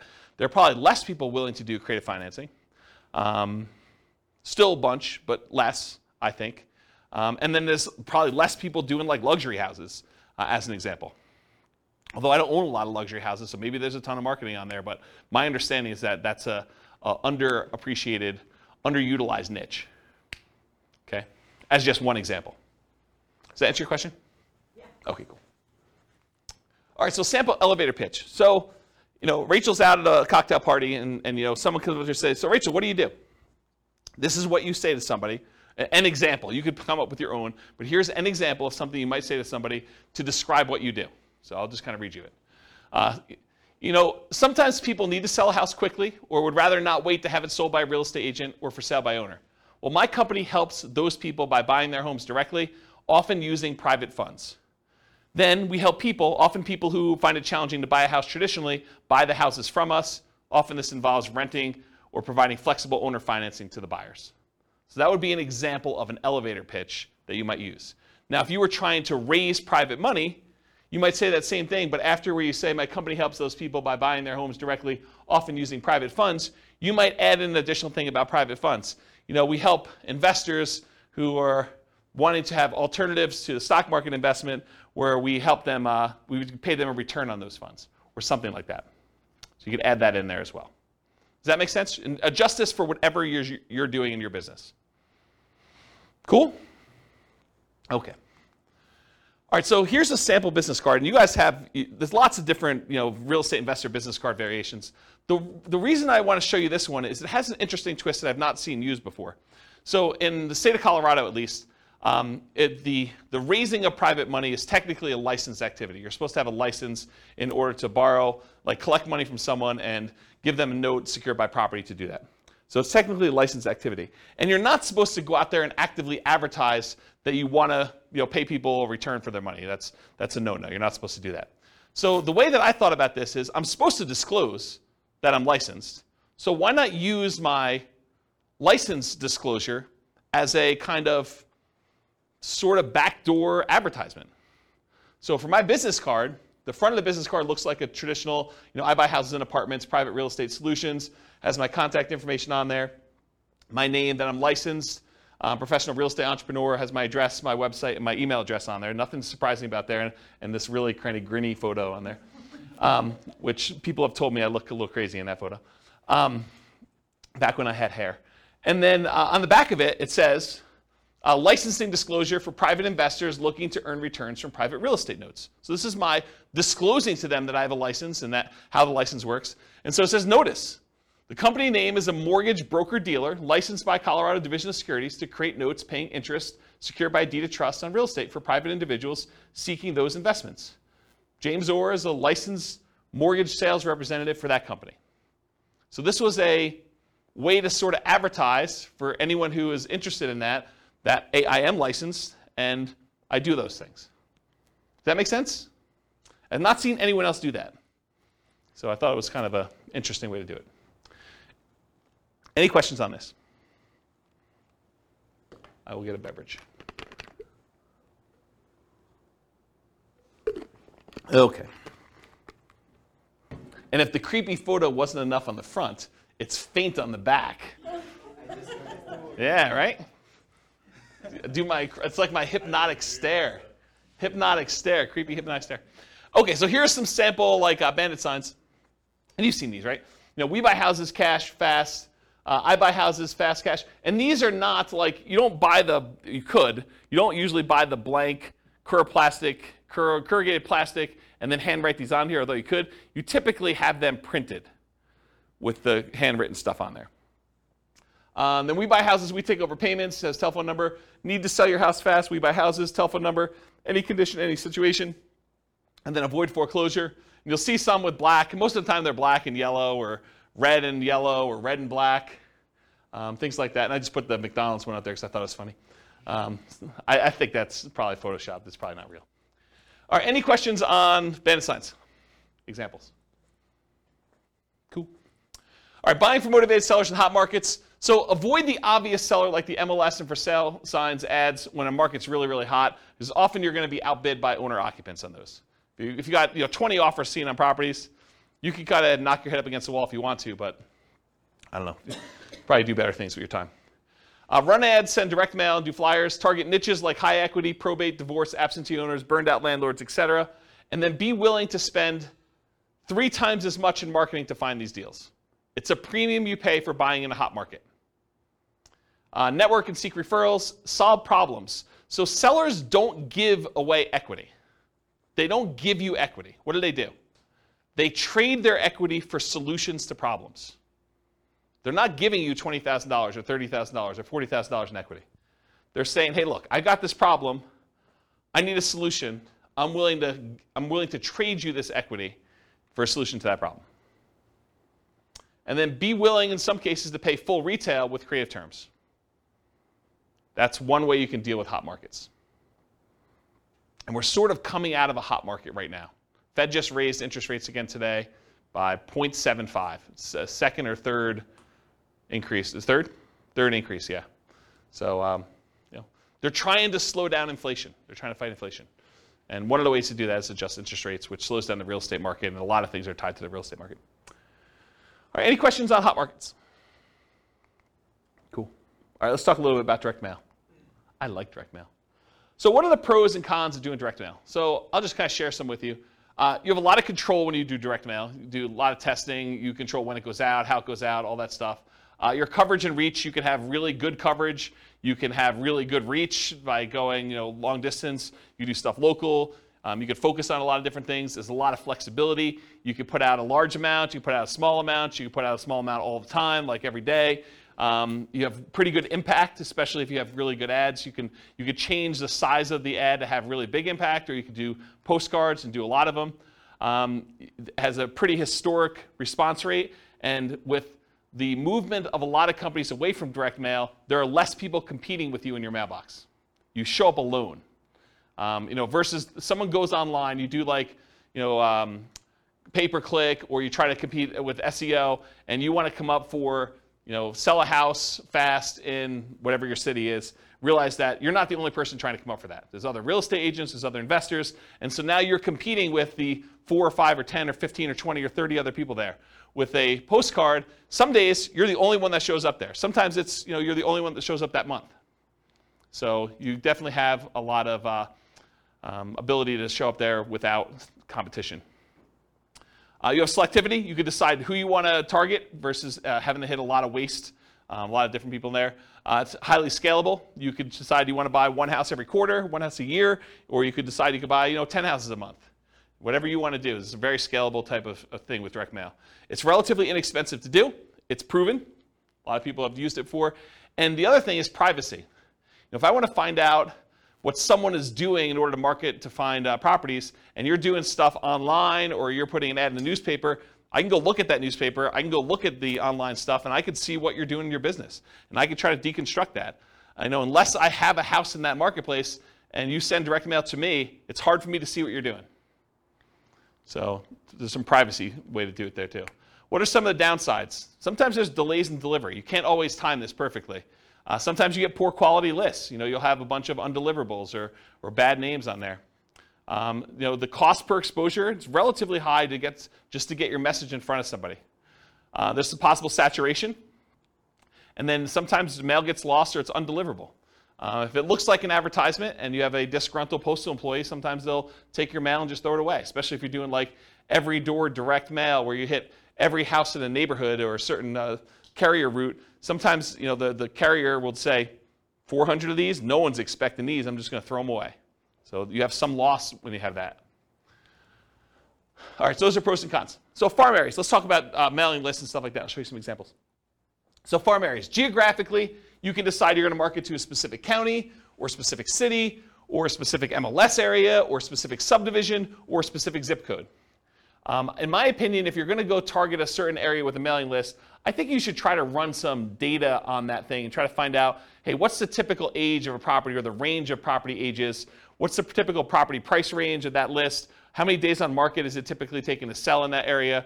How big of a discount from list price or premium over list price are people getting in that market? What's the price per square foot there? What are the typical lot sizes? And the reason why I think you want to run this is so that you don't spend a bunch of money on marketing for the first couple times you do it, only to realize you're getting really crazy, crappy leads because they're not what you want.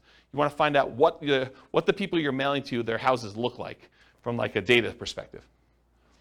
Your own ones or ones around you, so you can pick geographically. You don't have to do local. You can decide to buy outside another market if you prefer. I was doing a lot of stuff in other markets. So I would do some stuff here, but I finally started doing a lot of marketing to some other cities that I wanted to buy in. Finding deals that fit your criteria based on geographic stuff, and then there are exceptions to every rule, all this stuff. Continuing on with mailing list selection, so you can decide property types. I only want to do detached properties like single-family homes or attached properties, condos and townhomes. I only want to focus on multifamily. I only want to focus on mobile homes or modular homes or manufactured homes. You can pick your price range. You can pick your median price, your average price, your low end, your luxury, whatever you decide you want to focus on from there. You could focus on financing, especially if you're going to try to come in and buy properties subject to or with wrap financing, or if you want owner financing. So you can look at the mortgage balance. You want to do low equity if you want to buy properties with subject to or wrap financing or lease option, something that has a high mortgage balance so you could take it over, and more likely to be able to structure a deal like that than someone who owes something that's very little, directly subject to. Or if you want to try to get owner financing, try to do ones with low mortgage balance or no mortgage balance. And if you can't get that data Sometimes you could look at the date of the mortgage, and if it's a really old mortgage, it's very close to be either completely paid off or very low at that point. Type of loan, FHA or USDA, beware of doing subject to on those, but it could be good for assumption if you're willing to move into property. VA loans or conventional financing, and then if there's a private loan on there, if you're looking to raise private money, you can look for all the different private loans and try to reach out to the private lenders and see if you can get some financing. They've already done it once. So you look at that as your kind of like private money list. Years owned, so you look at the last sale date. The shorter the ownership period, the more likely it is to do a deal like subject to or wrap financing or lease options. The longer the ownership period, the more likely it'll be paid off and you'll be able to do owner financing. There's just general rules. If there's no public data, the last purchase could be prior to the electronic recording of that, and so those are probably paid off. The age of property, newer properties, lower maintenance, lower equity, subject to wrap financing and lease options. Older properties tend to be more fixer-uppers, free and clear, and owner financing. So if you're looking for those lists. And then demographics, the age of the owner. You could find people that are likely to have more equity by looking at age of owner. And then occupancy, whether they're owner occupied, someone's living there, or if it's a landlord, absentee owner, where the tax bill is being sent to an address other than the property address. And it can be either out of town, out of state, or out of country. And then other specialized lists, you can look for vacant properties or probate properties as examples. Probate properties are properties that are owned by heirs, like someone has died and then it's been passed on to the heir. Any questions on this? Oh, I guess there's one more. Size of the list. So if your list is too big, you may want to narrow it down. If your list is too small, you may want to expand out your criteria or just be willing to do less deals. So typically break your list into thirds and mail each third every month and then repeat at the end. So go back to the beginning so that you're mailing everybody once a quarter. You build credibility and consistency by doing that. Repeatedly doing what you say you're going to do, and you get referrals. If your list is too large, use a smaller list. If your list is too small, expand it. I think I talked about that. Any questions on list criteria before I go into some other stuff? All right, cool. So mailing list sources. So where do you get these lists from? So all the stuff you can get from public record, like property characteristics, loans, age of property, things like that. You can get that from public records, either your local property assessor or title companies or RealList. RealList is what we use here in our local MLS. So if you have access to the MLS, you could download a RealList public record list, or RealQuest, which is, I think, another product by the same company, which is a variation like what they offer. And then other sources of mailing lists: ListSource, Listability, InfoUSA, and Melissa Data. And some companies will specialize in just general characteristics of the property. Some will be able to give you kind of like mail merged lists with other data, like they can combine a property address with other things they know about them, like bankruptcies or foreclosures or income level or things like that, if you want to have things merged together. It'd probably be a whole class on just mailing lists, but that's the idea. And then list hygiene, you're going to mail stuff, you're going to get things returned to you as undeliverable.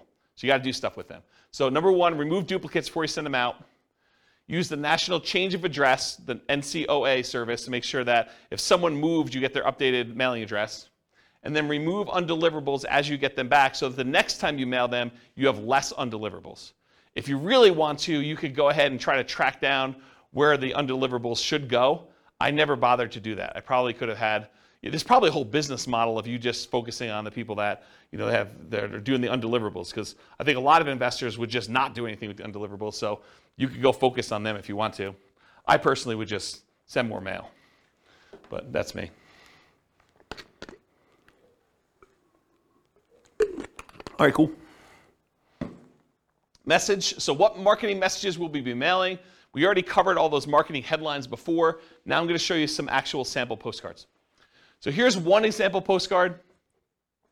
The headline for this one is, do you need to sell a house in city name? The company name will buy your house from you on the day of your choice. You will receive the same money for your equity as if you listed and sold through the real estate agent. So they're taking off, 6%-ish, depending on what the market is. You pay no commissions or fees. I pay no commissions or fees, but I'm going to net the same as a real estate agent.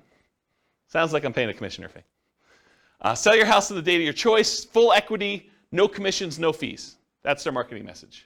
Has the company name, their telephone number, including an 800 number and a local number and their website address. And then on the other side of the postcard has their name, that they're part of the Better Business Bureau, which, by the way, you just pay a fee and you can be part of Better Business Bureau. Call today to find out how the company can buy your house and city on the date of your choice. Any condition, model house or condemned, any price, mansion or shack, anywhere in the greater area, full equity, no commissions, no fees. Don't make another payment. Call today with their contact information there. That's a postcard. Here's another postcard, different one. Dear so-and-so. Oh, this is from me. This would be interesting. So my investor group is interested in buying your property located at blank in city. We buy several houses each month, and we're looking to buy more in this area. So what did I just do? I borrowed credibility, right? So if you're brand new and you're part of an investor group, maybe your investor group buys several houses, right? So now it's not necessarily you. If you're a brand new investor, you can do this. Should you have any interest in selling quickly and easily at a fair price, please call us at telephone number. If you get my voicemail, please leave a message for a prompt return call. When you're ready, I'd be glad to meet with you, inspect the property, and let you know exactly how much we can pay. You can also visit us at website address to submit a property information form and get the ball rolling. We have purchased hundreds of properties throughout our area since a date, so you may be a perfect solution for you selling your property. Call or visit our website to learn more about how we can buy your house as is on the date of your choice. Thank you. My telephone number, my name, my telephone number. I also have my website address there. And it says, P.S. If you're not interested in selling now, please keep this card for future reference. And then I make a disclosure at the very bottom in smaller font. Licensed broker and investor not intended to solicit properties already listed for sale. So this is an example of a postcard I would send through Click to Mail. Any questions on it? Here are some handwritten letters. Dear so-and-so, I'm currently looking to purchase a property in the blank county area. I've looked at several properties in the area, and I'm seriously interested in purchasing your house at blank. Do you really think they looked at properties in the area and that they picked mine out? Yeah, this is the challenge, right? Like, I think you lose credibility with this. A few good things to make an easier sale are, 1, the condition of the property is not important. 2, no realtor commissions. Why pay a commission if you don't have to? 3, I will pay cash and purchase in as-is condition with no bank inspections for termites, roof, electrical mold, etc. Is it really the bank doing that? Not really, but I'm being critical. I should be less critical. 4, our closing time is fast and flexible. You will not need to do any fix-up work if you are interested in selling. Please feel free to call me on my private toll-free number, which is this telephone number, and sincerely their name.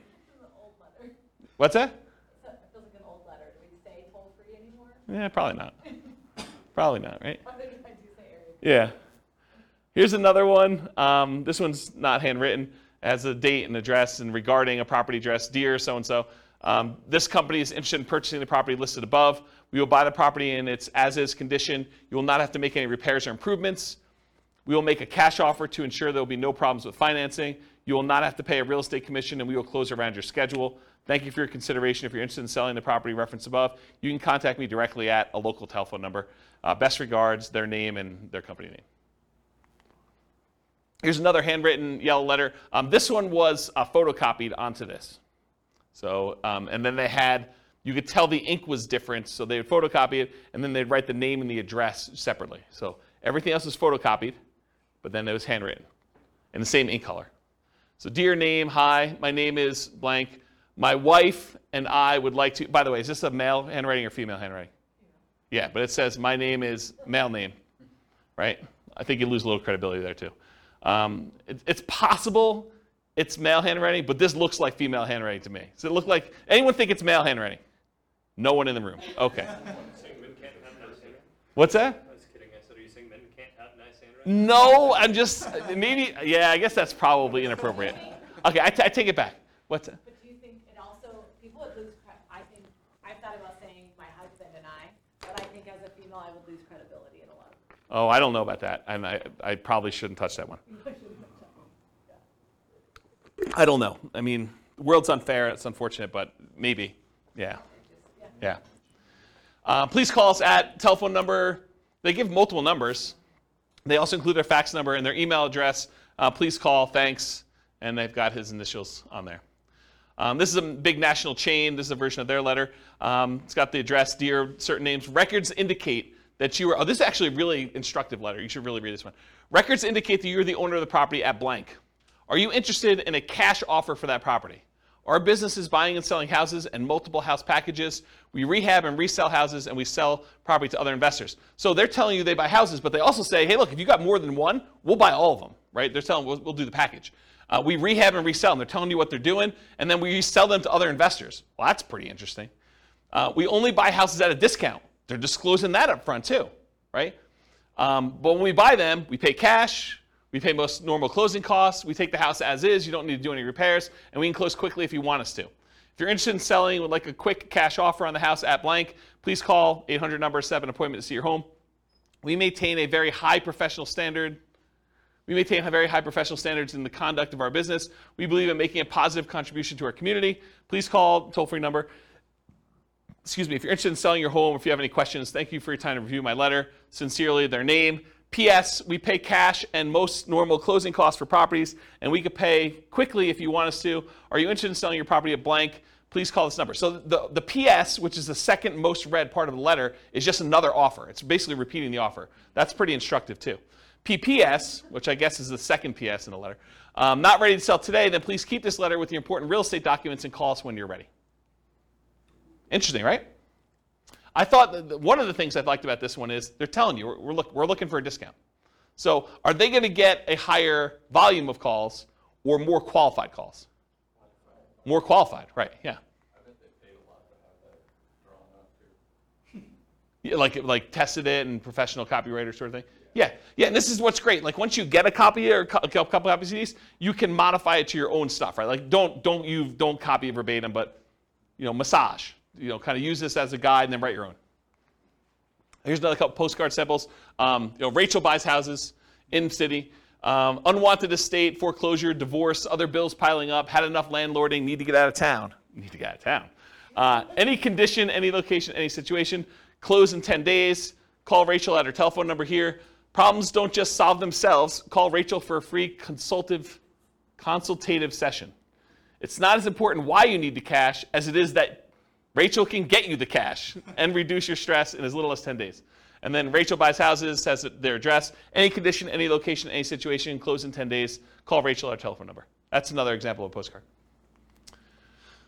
Here's a couple other handwritten ones. Can you tell this one's like computer generated on the left? Yeah, right? So, dear name, I would like to purchase your property. It's designed to be handwritten-ish. I would like to purchase your property located in city. I'm eager to purchase property in this type of neighborhood and was curious about your house located at blank. Are you interested in selling? Because I'm ready to purchase your property with cash quickly, and you don't need to be concerned with any repairs or inspections, plumbing, roof, termites, etc. I enjoy fixing these things myself. Please understand that I'm not a real estate broker, so we can avoid commissions. Also, I'm prepared to pay all closing costs. So if you're interested in a simple all-cash deal, please call me now at telephone number. Sincerely, their name. And then here's another one. This is actually me. Although it's my partner with the letter. And so this one was photocopied onto a sheet, and then we would write in their address here and their name up here. So everything else was photocopied with black ink onto a yellow legal pad sheet of paper. Basically, we'd go get the legal pads, we'd cut them, we'd pull them out and stick them into the copy machine and just print it right on this. And when we did a white sheet with the thing, we had a yellow sheet underneath it so you could see where the lines would line up, and then we just copied it right onto here, and so that's how this was done. And if you turn this over once it's actually done, you could see where it's real ink versus where it was copied, so you could see that the name and the address was kind of put in there. But everything else was standardized. So it says, dear, whatever her name is, my name is blank, and I'm a real estate investor. I'm currently looking to purchase a property in blank county. I've looked at several homes in the area, and I'm interested in purchasing your property at blank. I'm not a real estate agent and do not intend to use one to purchase a house. Why pay a commission if we don't have to? I will purchase your property as is conditioned, so if you're interested in selling now or in the near future, please call me at blank. Sincerely, their name. So that was an example. Here's another postcard. Tell me if this one reeks of credibility or it doesn't for you. So, dear blank, last week Tuesday, I was driving around the neighborhood and noticed your property at blank. I did some research in the public records department and noticed that you had owned it for quite some time, and so I was wondering if you had thought about selling. Okay, so first of all, I don't think this guy even lives in this city because I happen to know him. So I don't think he was driving around the neighborhood, and I don't think he did any research in the public records for this property in particular. I think he did a search for all properties that met certain criteria. Anyway, getting back to it. I'm interested in purchasing 2 investment properties in the area. I want to try and talk to you personally, but was not able to find your phone number. When I buy your properties, there are no fees or commissions. In fact, I'm willing to pay all of your closing costs. That would mean thousands of dollars in savings to you. Additionally, if there are tenants, I could buy it when they're with them there, so you won't have to worry about you having them move out. I did not want to miss your call, so I took the time to record a message. I didn't want to miss your call. So I took the time to record a message about my offer to buy your property. Please call this toll-free number with an extension. You can call 24 hours a day, 7 days a week. Look forward to hearing from you soon. What do you think? Do you like the other ones better? This is the front. Urgent notice. Please just turn this card over for my very important message about your property at blank. All right, here's another one. Oh, this is me. Let's see if I can critique myself. All right, my company's interested in buying your property at blank in city. As a professional house buyer, I look to buy several houses each month, especially in this area, and since we use a long-term approach, we can usually offer you top dollar and close whenever you want. There's no need for you to fix up the house, put it on the market, pay any fees or commissions when I buy your house. If you have any interest in selling now or in the future, please call me direct at blank. You can also learn more about how we can buy your house quickly and easily by listening to a 24-hour recorded message at blank or visiting a website address. Even though I'm a licensed real estate agent, my only reason for writing you is to buy your house, not list it. When you're ready, I'll be glad to meet with you, inspect the property, and let you know exactly how much we can pay. It's got my name and contact information on the bottom. With that last part, did you have to disclose your real estate agent? You should. Yeah. You should. If not one, you don't have to disclose it. That's true. Yeah. That's true. Yep. Another one you probably have heard of before. So this one says, we buy houses, problem, rent houses, repair problems, inheritances, vacant houses. And then the other side, the no problem way to sell your house. We pay cash. We can close fast. Foreclosure solutions, any condition, any location. Inheritances, vacant houses, rent houses. The company name will buy your house now just the way it is. Call toll-free number and has the address and everything on there. I just want to show you what an envelope looked like. It's just handwritten like that. Here's an example of one that goes into like the, what do you call this, money mailer, like the ones you have like the 500 coupons. This is just an example of one doing We Buy Houses. So wanting to sell now, facing foreclosure, one more, owe more than it's worth, bad tenants, major repairs, divorce, relocating. It's okay, We Buy House, any condition. It has a telephone number and some stuff on there. Another postcards, We Buy Houses cash, getting cash offer, close quickly. Any area, any price, any condition, call now. Has a website address, download your free special report, the 5 easiest ways to stop foreclosure in under 48 hours or less. So who is this person targeting? Someone who's in foreclosure, right? Could it really be this easy to stop foreclosure at absolutely little or no cost and in less than 48 hours? Getting your life right back on track with one small decision.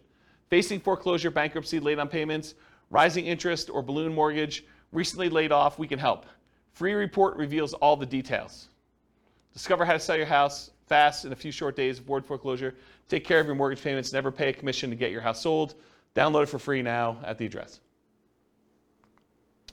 I think there's a couple more. If you're considering selling, we would like to make a cash offer, selling blank the address. We'd like to make a cash offer as is now. Upon contacting us, we provide you with the best possible offer promptly. Your offer will include verification from a financial institution certifying our ability to purchase your property with cash.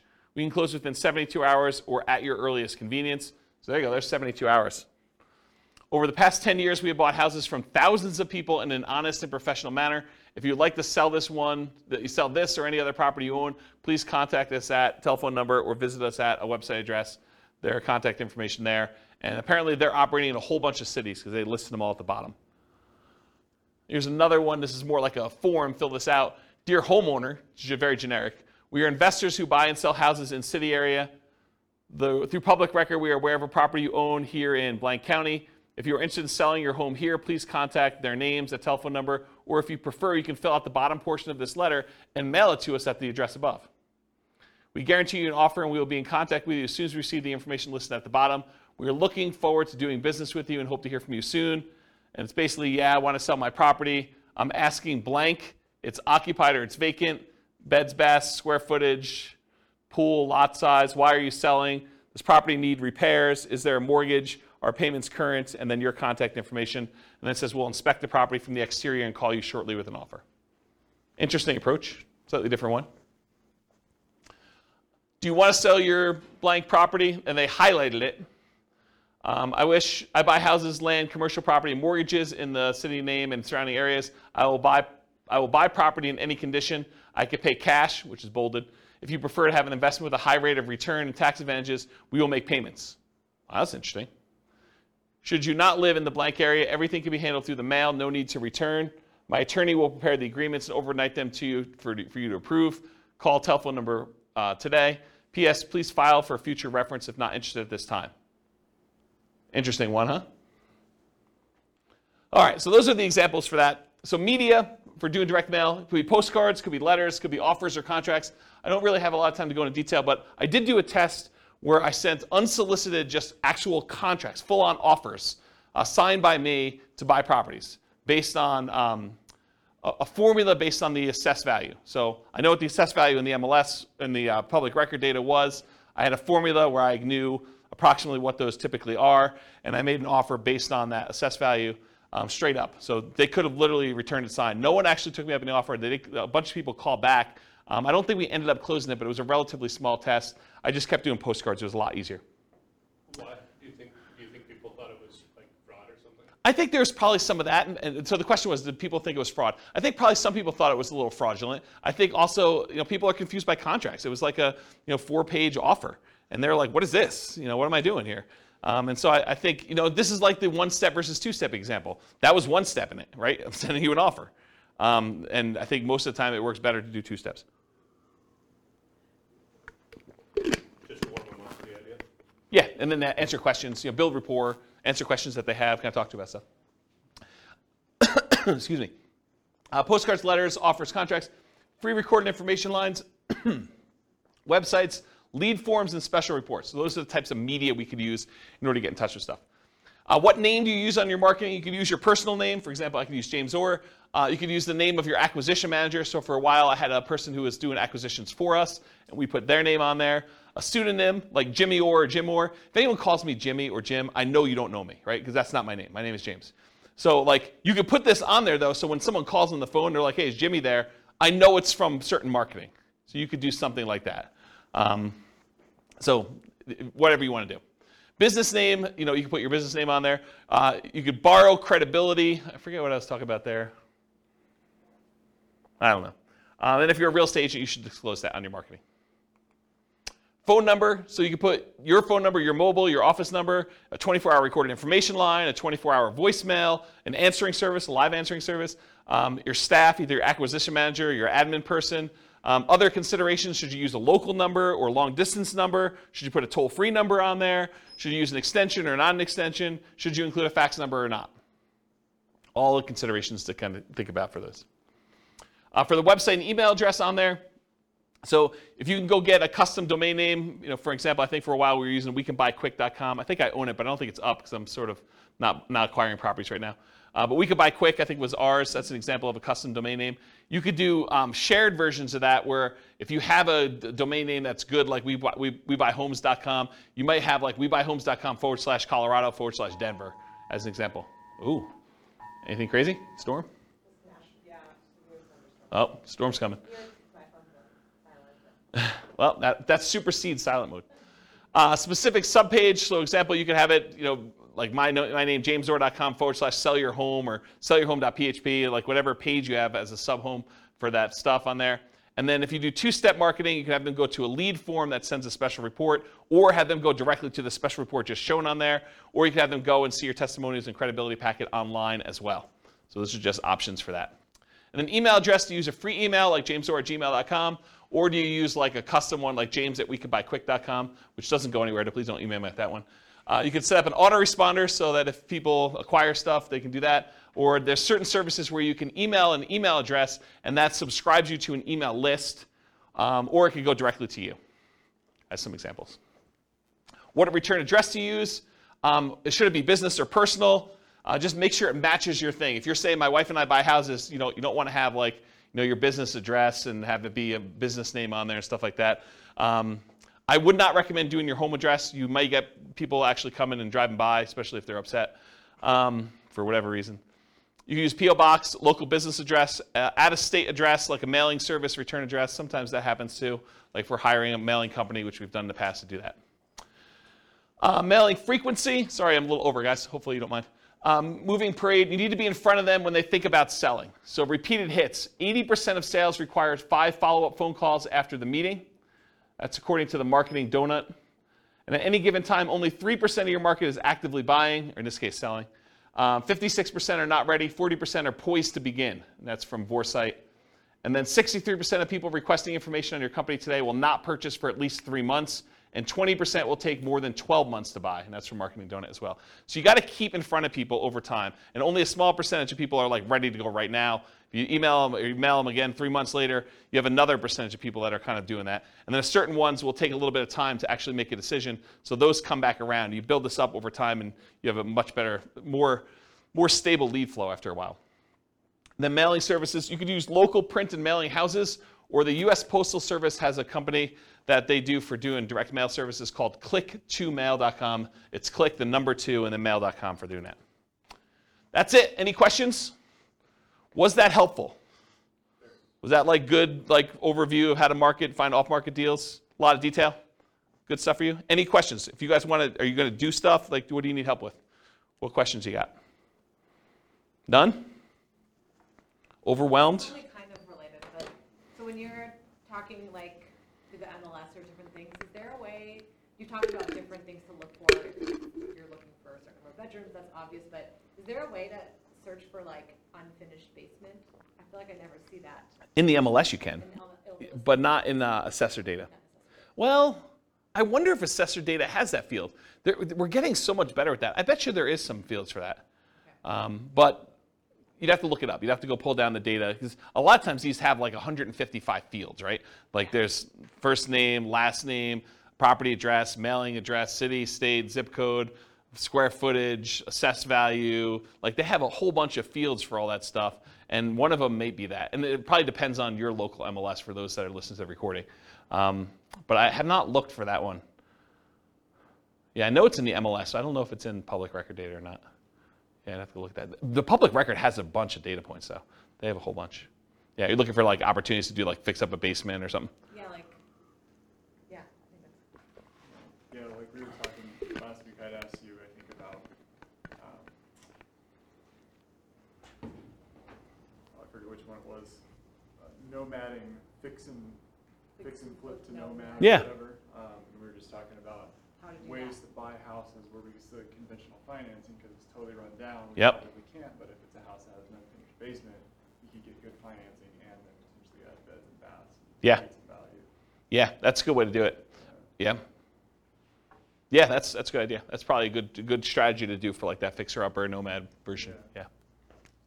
Cool. Any other questions? Sorry for going late. I appreciate you guys coming. Thank you all. I will see you all next week. Bye-bye for now. With home prices up, mortgage interest rates up, and rents up, but not quite enough to counteract the higher prices and interest rates, cash flow on rental properties in Charleston is harder than ever. Book a call with the Real Estate Financial Planner to apply our proprietary 88 strategies to improve cash flow on your rentals. See the show notes for a link to schedule your call and improve your cash flow today. If you're a real estate agent, lender, or professional in Charleston that wants to help our real estate investor listeners, consider reaching out to learn about collaboration opportunities with this podcast. We'd love to add more value to our listeners by having you assist our investors buy, sell, and finance their real estate investments. See the show notes to schedule a call to discuss collaboration opportunities.